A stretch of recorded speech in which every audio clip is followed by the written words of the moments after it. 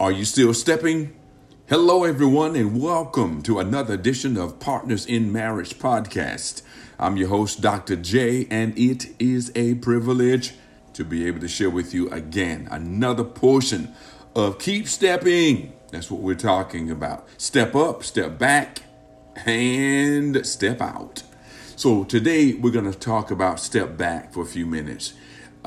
In the Word of God, we see something that always enlightens us. If you're not a person who believes in having a foundation in the Word, you're probably not going to get anything out of these podcasts. I believe that the foundation for all of us is God's Word. So when we talked about step up, it was taking on the work and the call that's on one's life. Today we're talking about step back. In other words, step back means to invest in the next generation, the parenting, the mentoring.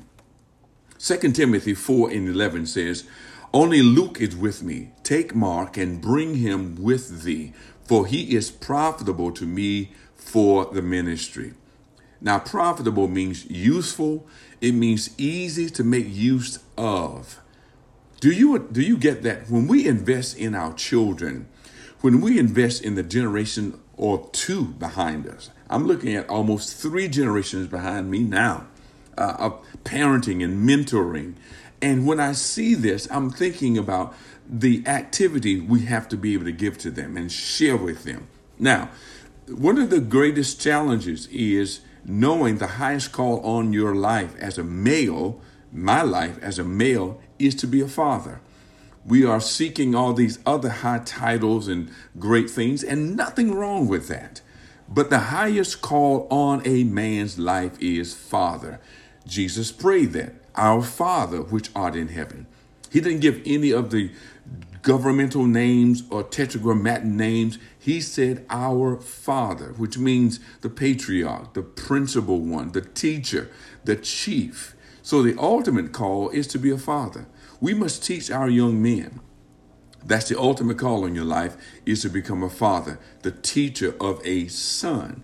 But you should not be a father before you are a husband. This is God's order, because husband means the worshiper.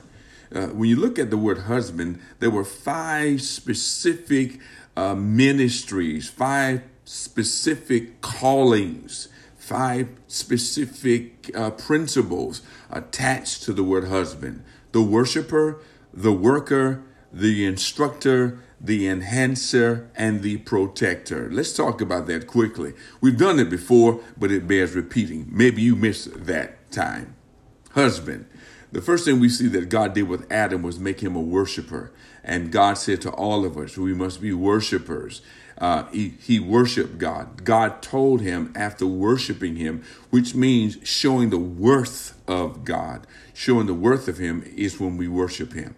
So a husband, a man, if he's going to be a really good husband, he must be a worshiper of God. Then he must be a worker. He must know his call, what he is called to do in life. A worker doesn't mean just going out and finding something physical to do. It means that you're working the part that adds to the body of Christ and adds to your community as well as your family. Knowing where you fit. Jump in where you fit in. That's a worker. You know that.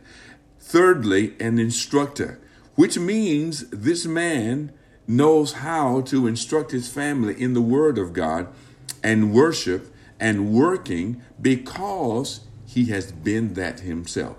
We don't need people who can talk the talk without walking the walk. So we see worshiper, worker, instructor. This is the husband. Then he must be an enhancer. Now, the most important thing about an enhancer means that you're making something better.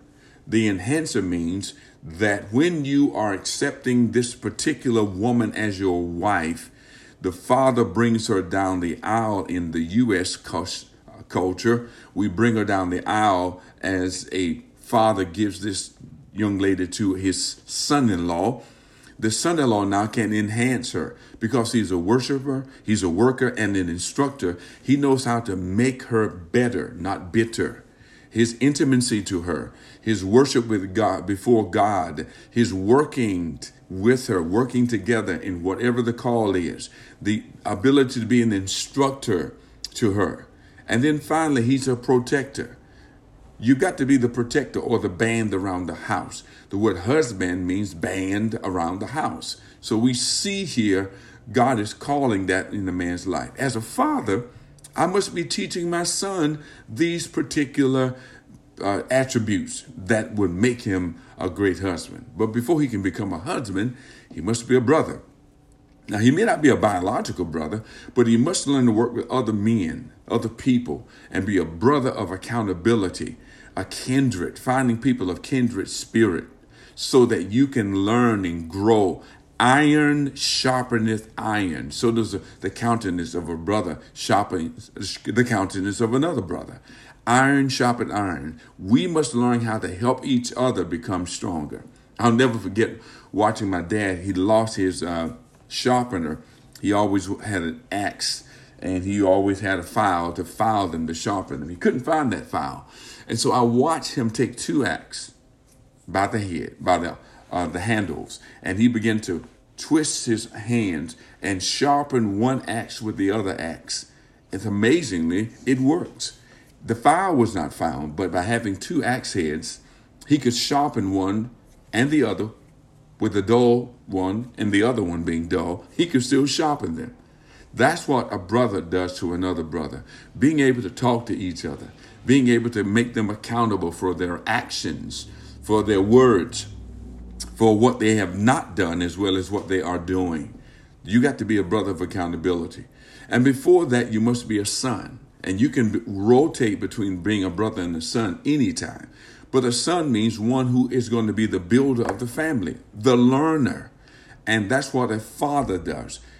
Pour back into a son to make him understand that you're going to be the builder of a family and you want a legacy that is done right. How do you do that? You do it by first learning that you got to be poured into. You are profitable. You have the goods.